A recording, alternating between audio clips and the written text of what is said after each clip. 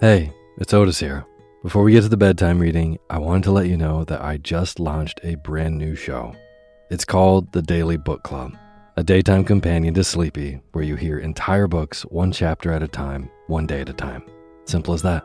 So if Sleepy is how you wind down your day, The Daily Book Club is a great way to start your day. There's new episodes daily. I read in a slightly peppier voice so that you can get really lost in these amazing stories that have stood the test of time. Or, just like Sleepy, you can sit back and relax and zone out to a good book. The first book we'll be reading is The Enchanted April by Elizabeth von Arnim. Story is, in the 1920s, 4 women unfulfilled with life take a chance and abscond to a dreamy medieval Italian castle. It's a story dripping with wisteria, the beauty of solitude, and an unlikely pursuit of joy in Portofino, Italy. I think that this is a perfect story for the season, and you can hear it now. Find the Daily Book Club on Spotify, Apple Podcasts, and everywhere else. This show has been a long time coming, and I'm so excited to bring you even more stories. So go subscribe to the Daily Book Club to hear what happens next. Thanks.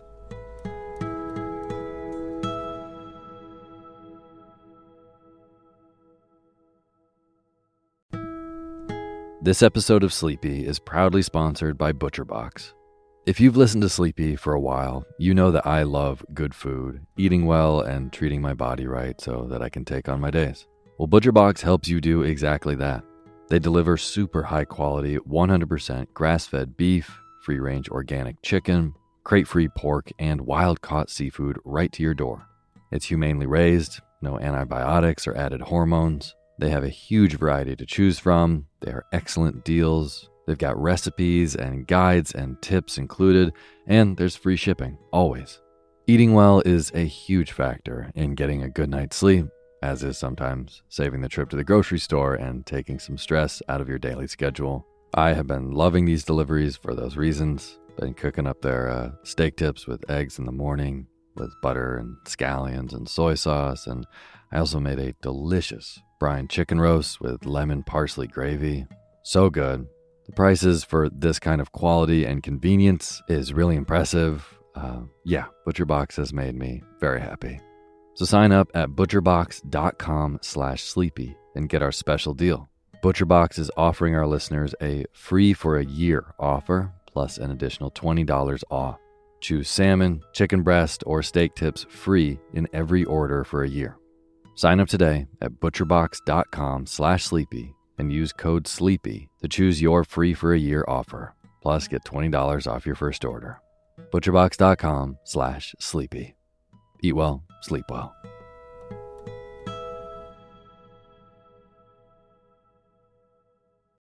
When you need mealtime inspiration, it's worth shopping Kroger, where you'll find over 30,000 mouth-watering choices that excite your inner foodie. And no matter what tasty choice you make, you'll enjoy our everyday low prices, plus extra ways to save, like digital coupons worth over $600 each week. You can also save up to $1 off per gallon at the pump with fuel points. More savings and more inspiring flavors make shopping Kroger worth it every time. Kroger, fresh for everyone. Fuel restrictions apply.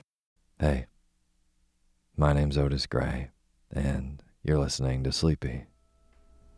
A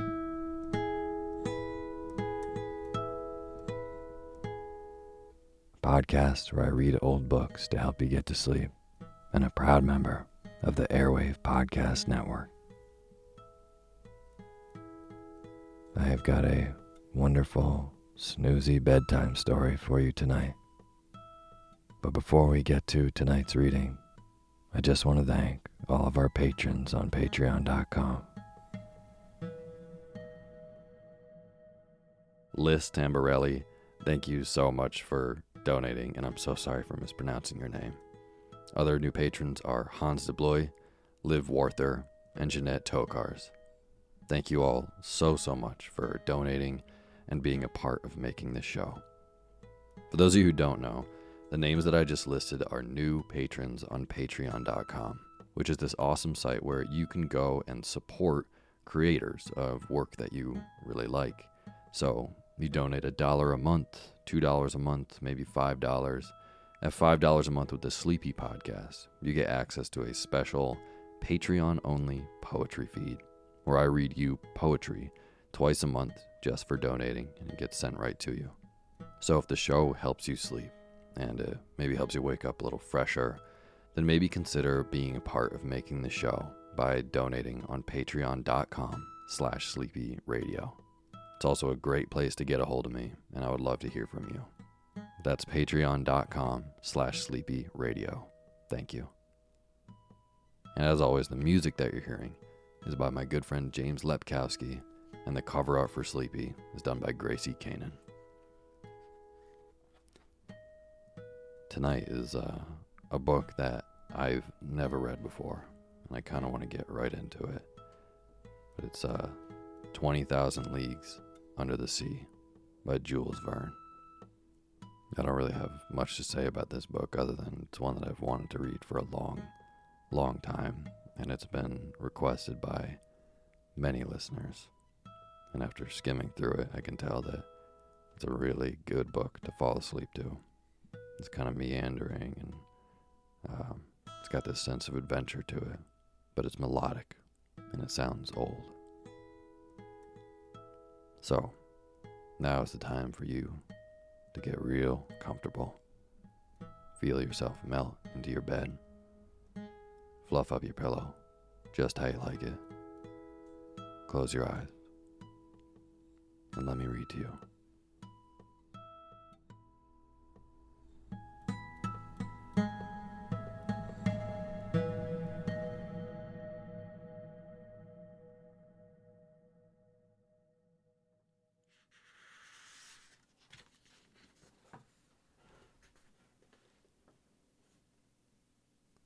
A Runaway Reef.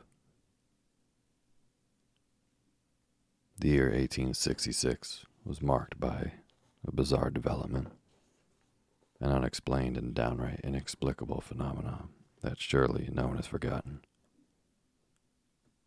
Without getting into those rumors that upset civilians in the seaports and deranged the public mind even far inland, it must be said that professional seamen were especially alarmed. Traders, ship owners, captains of vessels, skippers, and master mariners from Europe and America, naval officers from every country, and at their heels the various national governments in these two continents, were all extremely disturbed by the business. In essence, over a period of time, several ships had encountered an enormous thing at sea. A long, spindle-shaped object, sometimes giving off a phosphorescent glow, infinitely bigger and faster than any whale. The relevant data on this apparition, as recorded in various logbooks, agreed pretty closely as to the structure of the object or creature in question, its unprecedented speed of movement, its startling locomotive power, and the unique vitality with which it seemed to be gifted. If it was a cetacean, it exceeded in bulk any whale previously classified by science. No naturalist, neither Cuvier nor Lesepedy, neither Professor Dumeril nor Professor de Quatrefages would have accepted the existence of such a monster sight unseen. Specifically, unseen by their own scientific eyes, striking an average of observations taken at different times, rejecting those timid estimates that gave the object a length of 200 feet, and ignoring those exaggerated views that saw it as a mile wide and 3 long. You could still assert that this phenomenal creature greatly exceeded the dimensions of anything known to ichthyologists, if it existed at all. Now then, it did exist. This was an undeniable fact. And since the human mind dotes on objects of wonder, you can understand the worldwide excitement caused by this unearthly apparition. As for relegating it to the realm of fiction, that charge had to be dropped. In essence, on July 20th, 1866, the steamer Governor Higginson from the Calcutta and Burnach Steam Navigation Company encountered this mass 5 miles off the eastern shores of Australia. Captain Baker first thought he was in the presence of an unknown reef. He was even about to fix its exact location when two waterspouts shot out of this inexplicable object and sprang hissing into the air some 150 feet. So unless this reef was subject to the intermittent eruptions of a geyser, the Governor Higginson had fair and honest dealings with some aquatic mammal, until then unknown, that could spurt from its blowholes waterspouts mixed with air and steam. Similar events were likewise observed in the Pacific Seas on July 23rd of the same year by the Christopher Columbus from the West India and Pacific Steam Navigation Company. Consequently, this extraordinary cetacean could transfer itself from one locality to another with startling swiftness, since within an interval of just 3 days, the Governor Higginson and the Christopher Columbus had observed it at 2 positions on the charts, separated by a distance of more than 700 nautical leagues.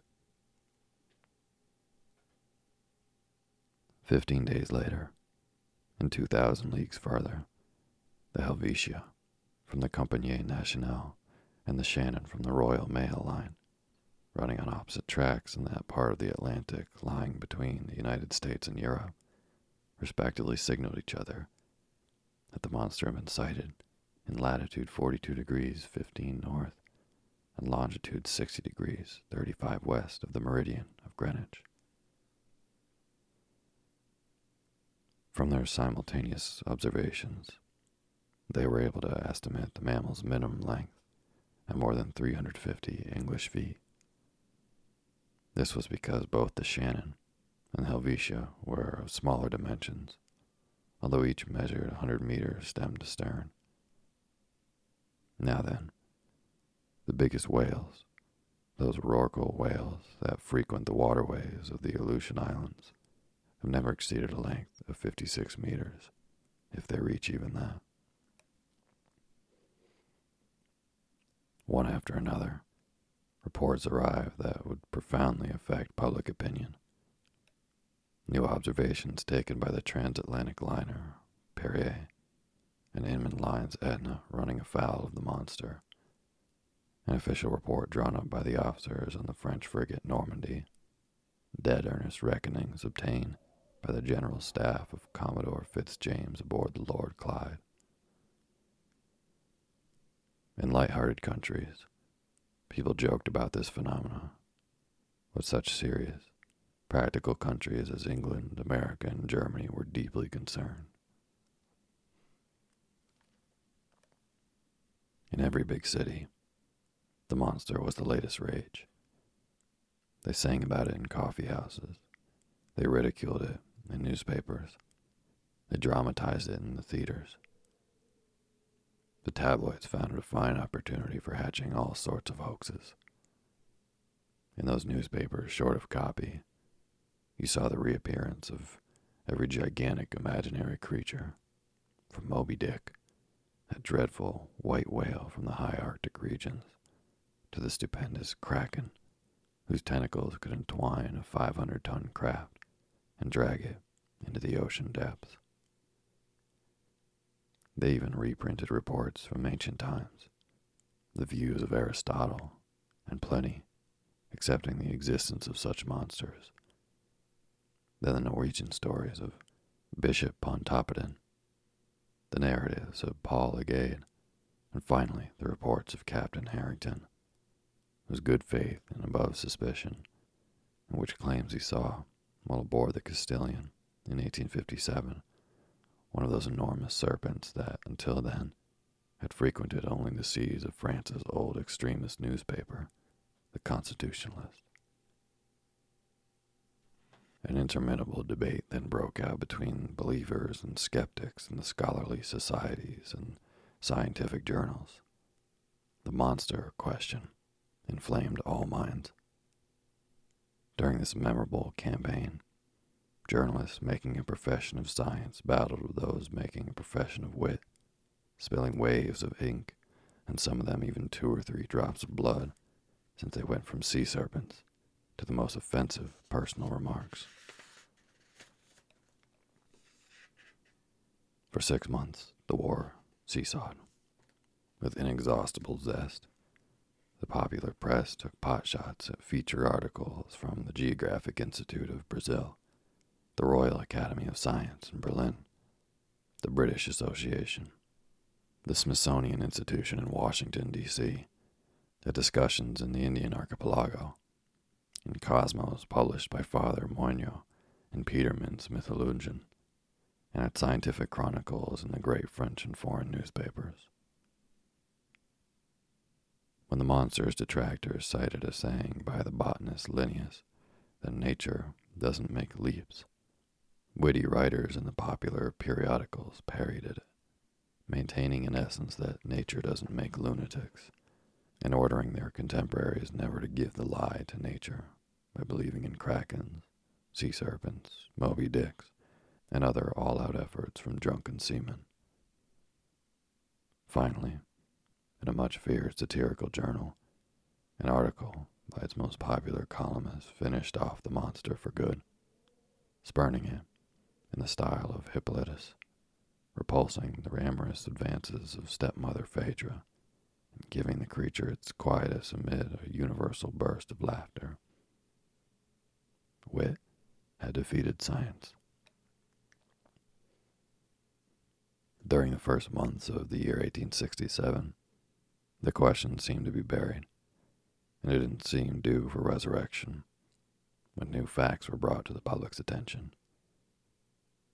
But now it was no longer an issue of a scientific problem to be solved, but a quite real and serious danger to be avoided. The question took an entirely new turn. The monster again became an islet, a rock, a reef, but a runaway reef, unfixed and elusive.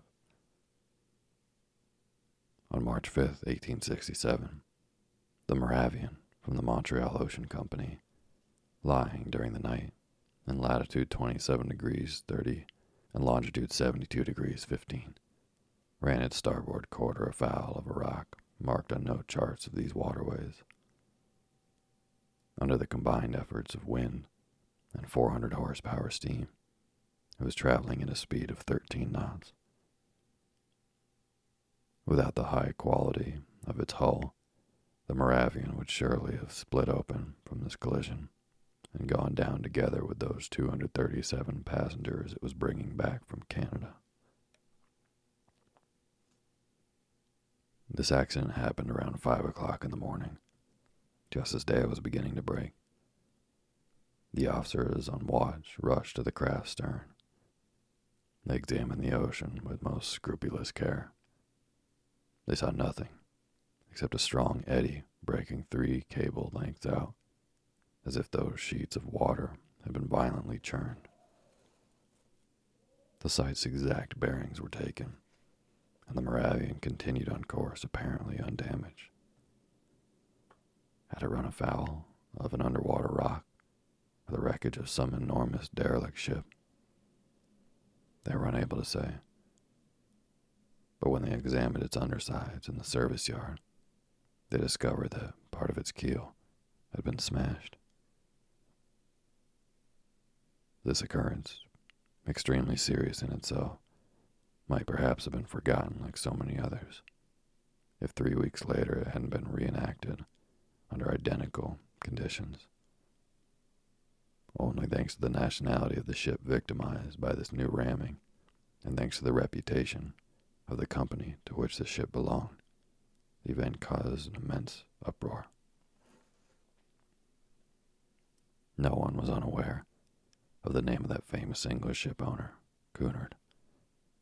In 1840, this shrewd industrialist founded a postal service between Liverpool and Halifax, featuring 3 wooden ships with 400 horsepower paddle wheels and a burden of 1,162 metric tons. 8 years later, the company's assets were increased by 4 650 horsepower ships and 1,820 metric tons. In 2 more years, by 2 other vessels of still greater power and tonnage. In 1853, the Cunard Company, whose mail-carrying charter had just been renewed, successively added to its assets the Arabia, the Persia, the China, the Scotia, the Java, and the Russia, all ships of top speed, and after the Great Eastern, the biggest ever to plow the seas.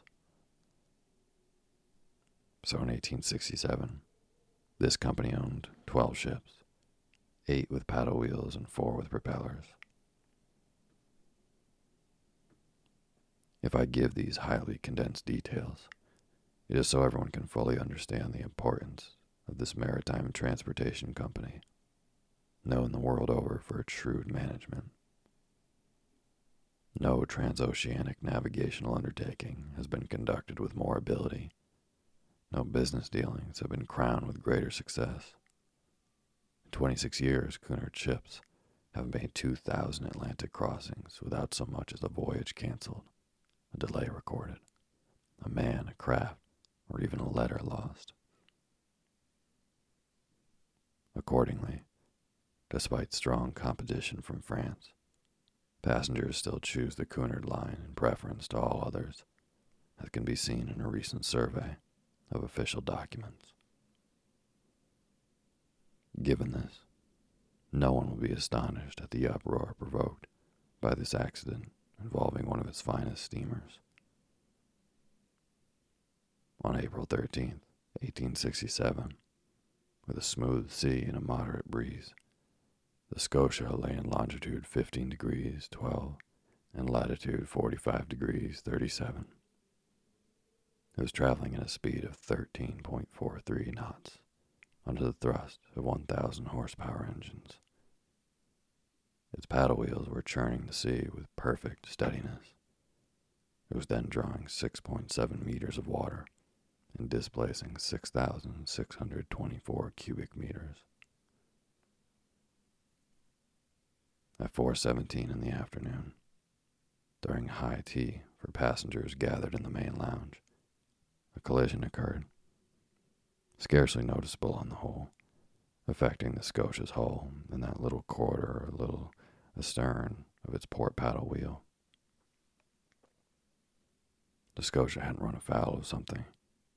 It had been fouled, and by a cutting or perforating instrument rather than a blunt one.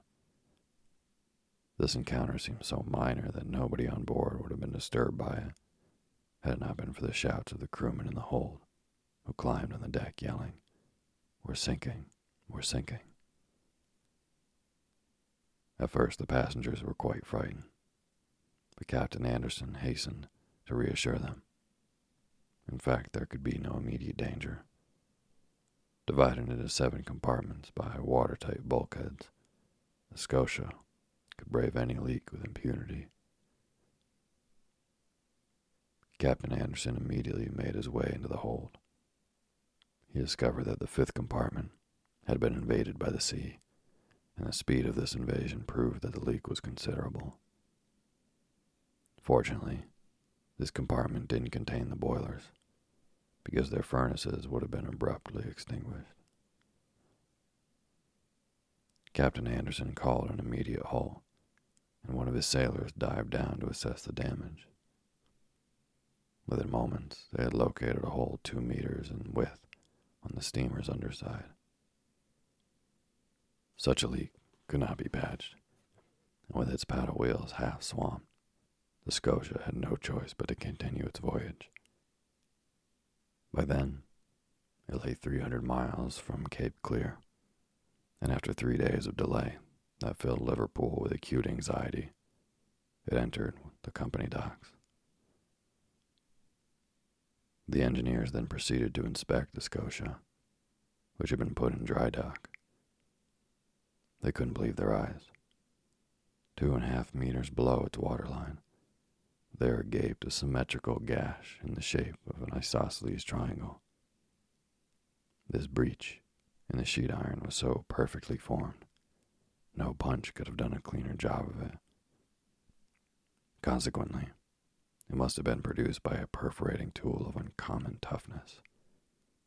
Plus, after being launched with prodigious power and then piercing 4 centimeters of sheet iron, this tool had needed to withdraw itself by a backward motion truly inexplicable. This was the last straw, and it resulted in arousing public passions all over again. Indeed, from this moment on, any maritime casualty without an established cause was charged to the monster's account. This outrageous animal had to shoulder responsibility for all derelict vessels, whose numbers are unfortunately considerable, since out of those 3,000 ships, whose losses were recorded annually at the Marine Insurance Bureau, the figure for steam or sailing ships supposedly lost with all hands in absence of any news amounts to at least 200. Now then, justly or unjustly, it was the monster who stood accused of their disappearance.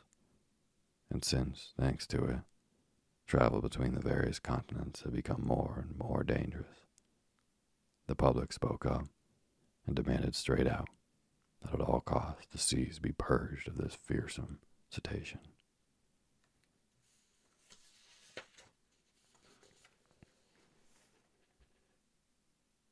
The pros and cons.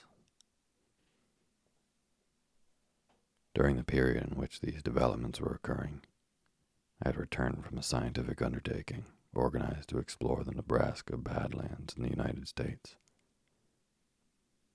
In my capacity as assistant professor at the Paris Museum of Natural History, I had been attached to this expedition by the French government. After spending 6 months in Nebraska, I arrived in New York, laden with valuable collections near the end of March. My departure for France was set for early May. In the meantime, then, I was busy classifying mineralogical, botanical, and zoological treasures that, when that incident took place with the Scotia. I was perfectly abreast of this question, which was the big news of the day. And how could I not have been?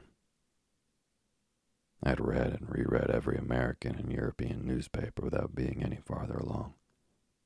This mystery puzzled me. Finding it impossible to form any views, I drifted from one extreme to the other. Something was out there. That much was certain. And any doubting Thomas was invited to place his finger on the Scotia's wound. When I arrived in New York, the question was at a boiling point. The hypothesis of a drifting islet or an elusive reef put forward by people not quite in their right minds was completely eliminated. Indeed, unless this reef had an engine in its belly, how could it move about with such prodigious speed? Also, discredited was the idea of a floating hull or some other enormous wreckage, and again, because of this speed of movement. So only 2 possible solutions to the question were left, creating 2 very distinct groups of supporters. On one side, those favoring a monster of colossal strength. On the other, those favoring an underwater boat of tremendous motor power. Now then, although the latter hypothesis was completely admissible, it couldn't stand up to inquiries conducted in both the New World and the Old. That a private individual had such a mechanism at his disposal was less than probable. Where and when had he built it, and how could he have built it in secret? Only some government could own such an engine of destruction. In these disaster-filled times, when men tax their ingenuity to build increasingly powerful, aggressive weapons, it was possible that, unknown to the rest of the world, some nation could have been testing such a fearsome machine.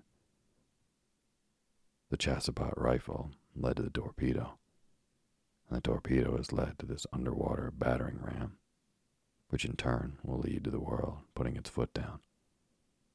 At least, I hope it will.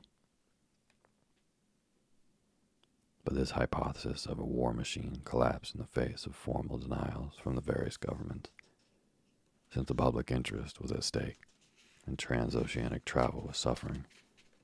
The sincerity of these governments could not be doubted. Besides, How could the assembly of this underwater boat have escaped the public notice?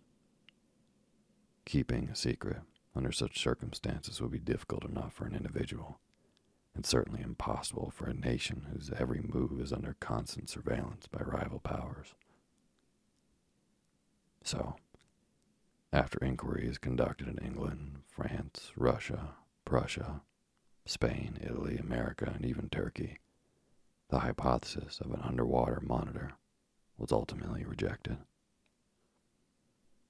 And so, the monster surfaced again, despite the endless witticisms heaped on it by the popular press, and the human imagination soon got caught up in the most ridiculous ichthyological fantasies. After I arrived in New York, several people did me the honor of consulting me on the phenomenon in question. In France, I had published a 2-volume work in quarto entitled The Mysteries of the Great Ocean Depths. Well received in scholarly circles, this book had established me as a specialist in this pretty obscure field of natural history. My views were in demand. As long as I could deny the reality of the business, I confined myself to a flat no comment.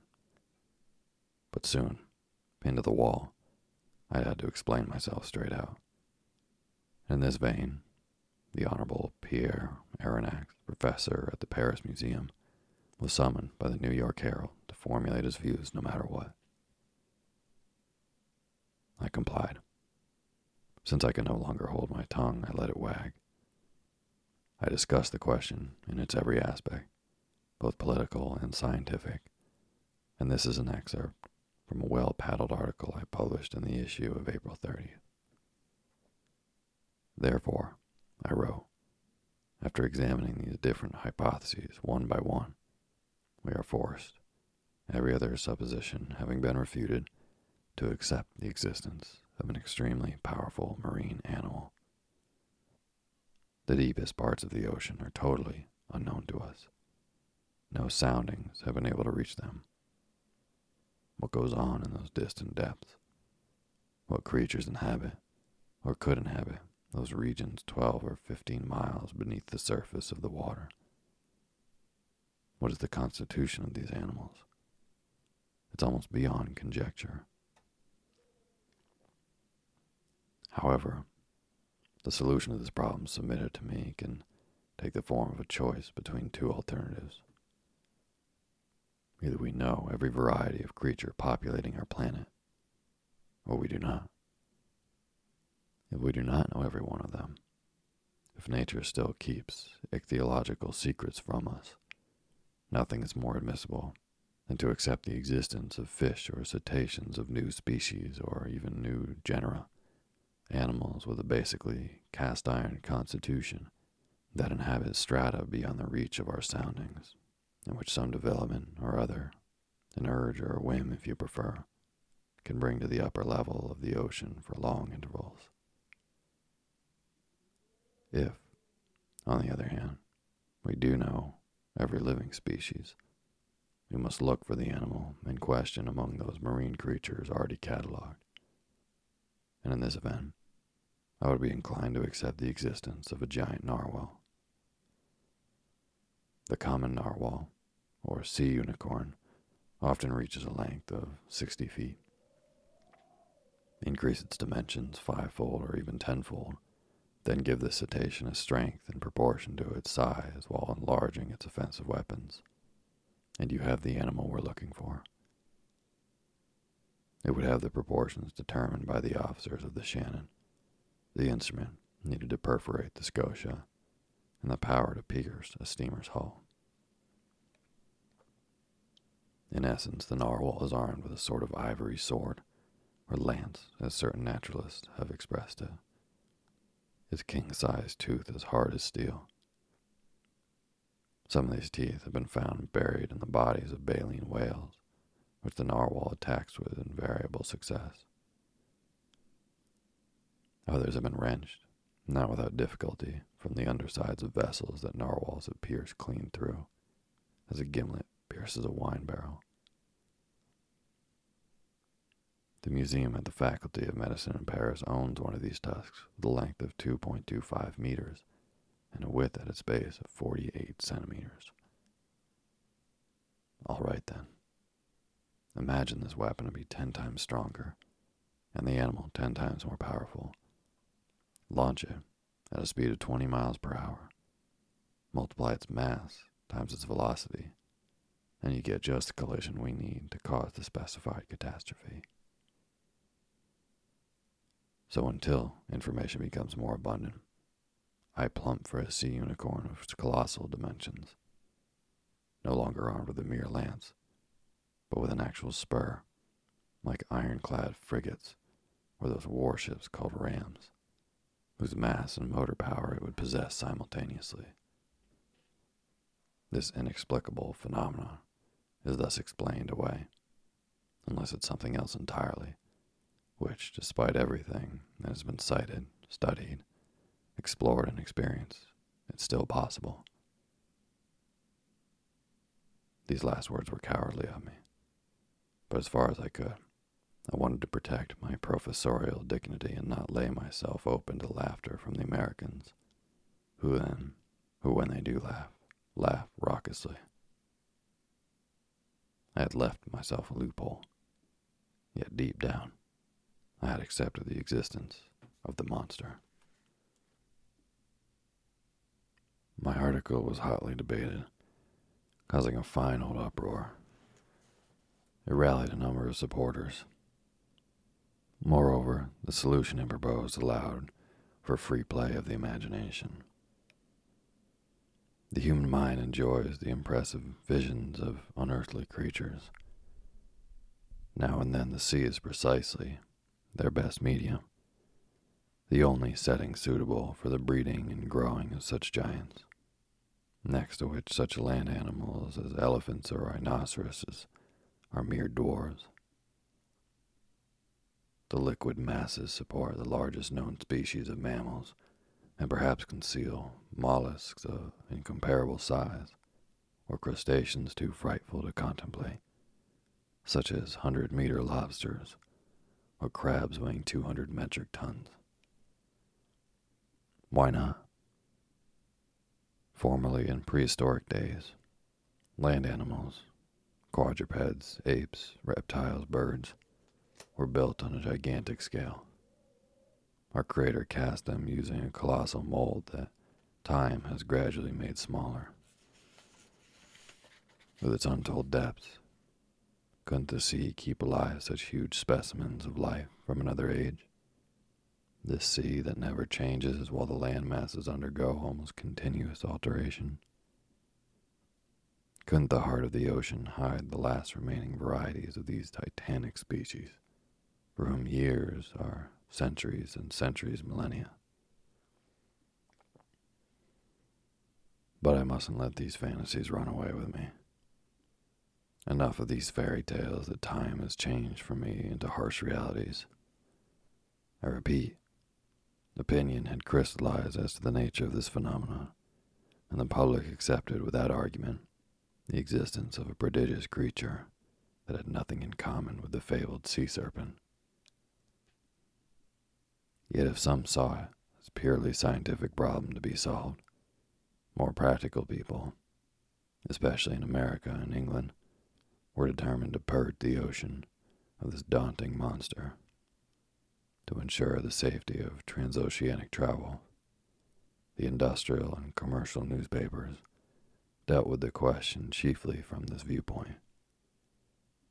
The Shipping and Mercantile Gazette, the Lloyd's List, France's Packet Boat, and Maritime and Colonial Review, all the rags devoted to insurance companies who threatened to raise their premium rates, were unanimous on this point. Public opinion being produced, the states of the Union were the first in the field. In New York, preparations were underway for an expedition designed to chase this narwhal. A high-speed frigate, the Abraham Lincoln, was fitted out for putting to sea as soon as possible. The naval arsenals were unlocked for Commander Farragut, who pressed energetically forward with the arming of his frigate. But, as it always happens, just when a decision has been made to chase the monster put in no further appearances. For 2 months, nobody heard a word about it. Not a single ship encountered it. Apparently the Unicorn had gotten wise to these plots being woven around it. But people were constantly babbling about the creature, even via the Atlantic cable. Accordingly, the wags claimed that this slippery rascal had waylaid some passing telegram and was making the most of it. So the frigate was equipped for a far-off voyage and armed with fearsome fishing gear. But nobody knew where to steer it. And impatience grew until on June 2nd word came that the Tampico, the steamer on the San Francisco line sailing from California to Shanghai, had sighted the animal again, 3 weeks before in the northerly seas of the Pacific. This news caused intense excitement. Not even a 24-hour breather was granted to the Commander Farragut. His provisions were loaded on board. His coal bunkers were overflowing. Not a crewman was missing from his post. To cast off, he needed only fire and stoke his furnaces. Half a day's delay would have been unforgivable, but Commander Farragut wanted nothing more than to go forth. I received a letter 3 hours before the Abraham Lincoln left its Brooklyn pier. The letter read as follows: Pierre Aronnax, professor at the Paris Museum, Fifth Avenue Hotel, New York. Sir, if you would like to join the expedition on the Abraham Lincoln, the government of the Union will be pleased to regard you as France's representative in this undertaking. Commander Farragut has a cabinet at your disposal.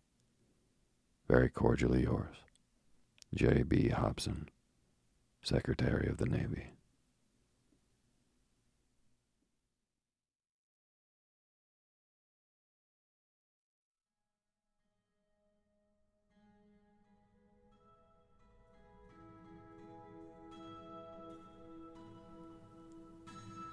Thank you for listening to Sleepy. Good night.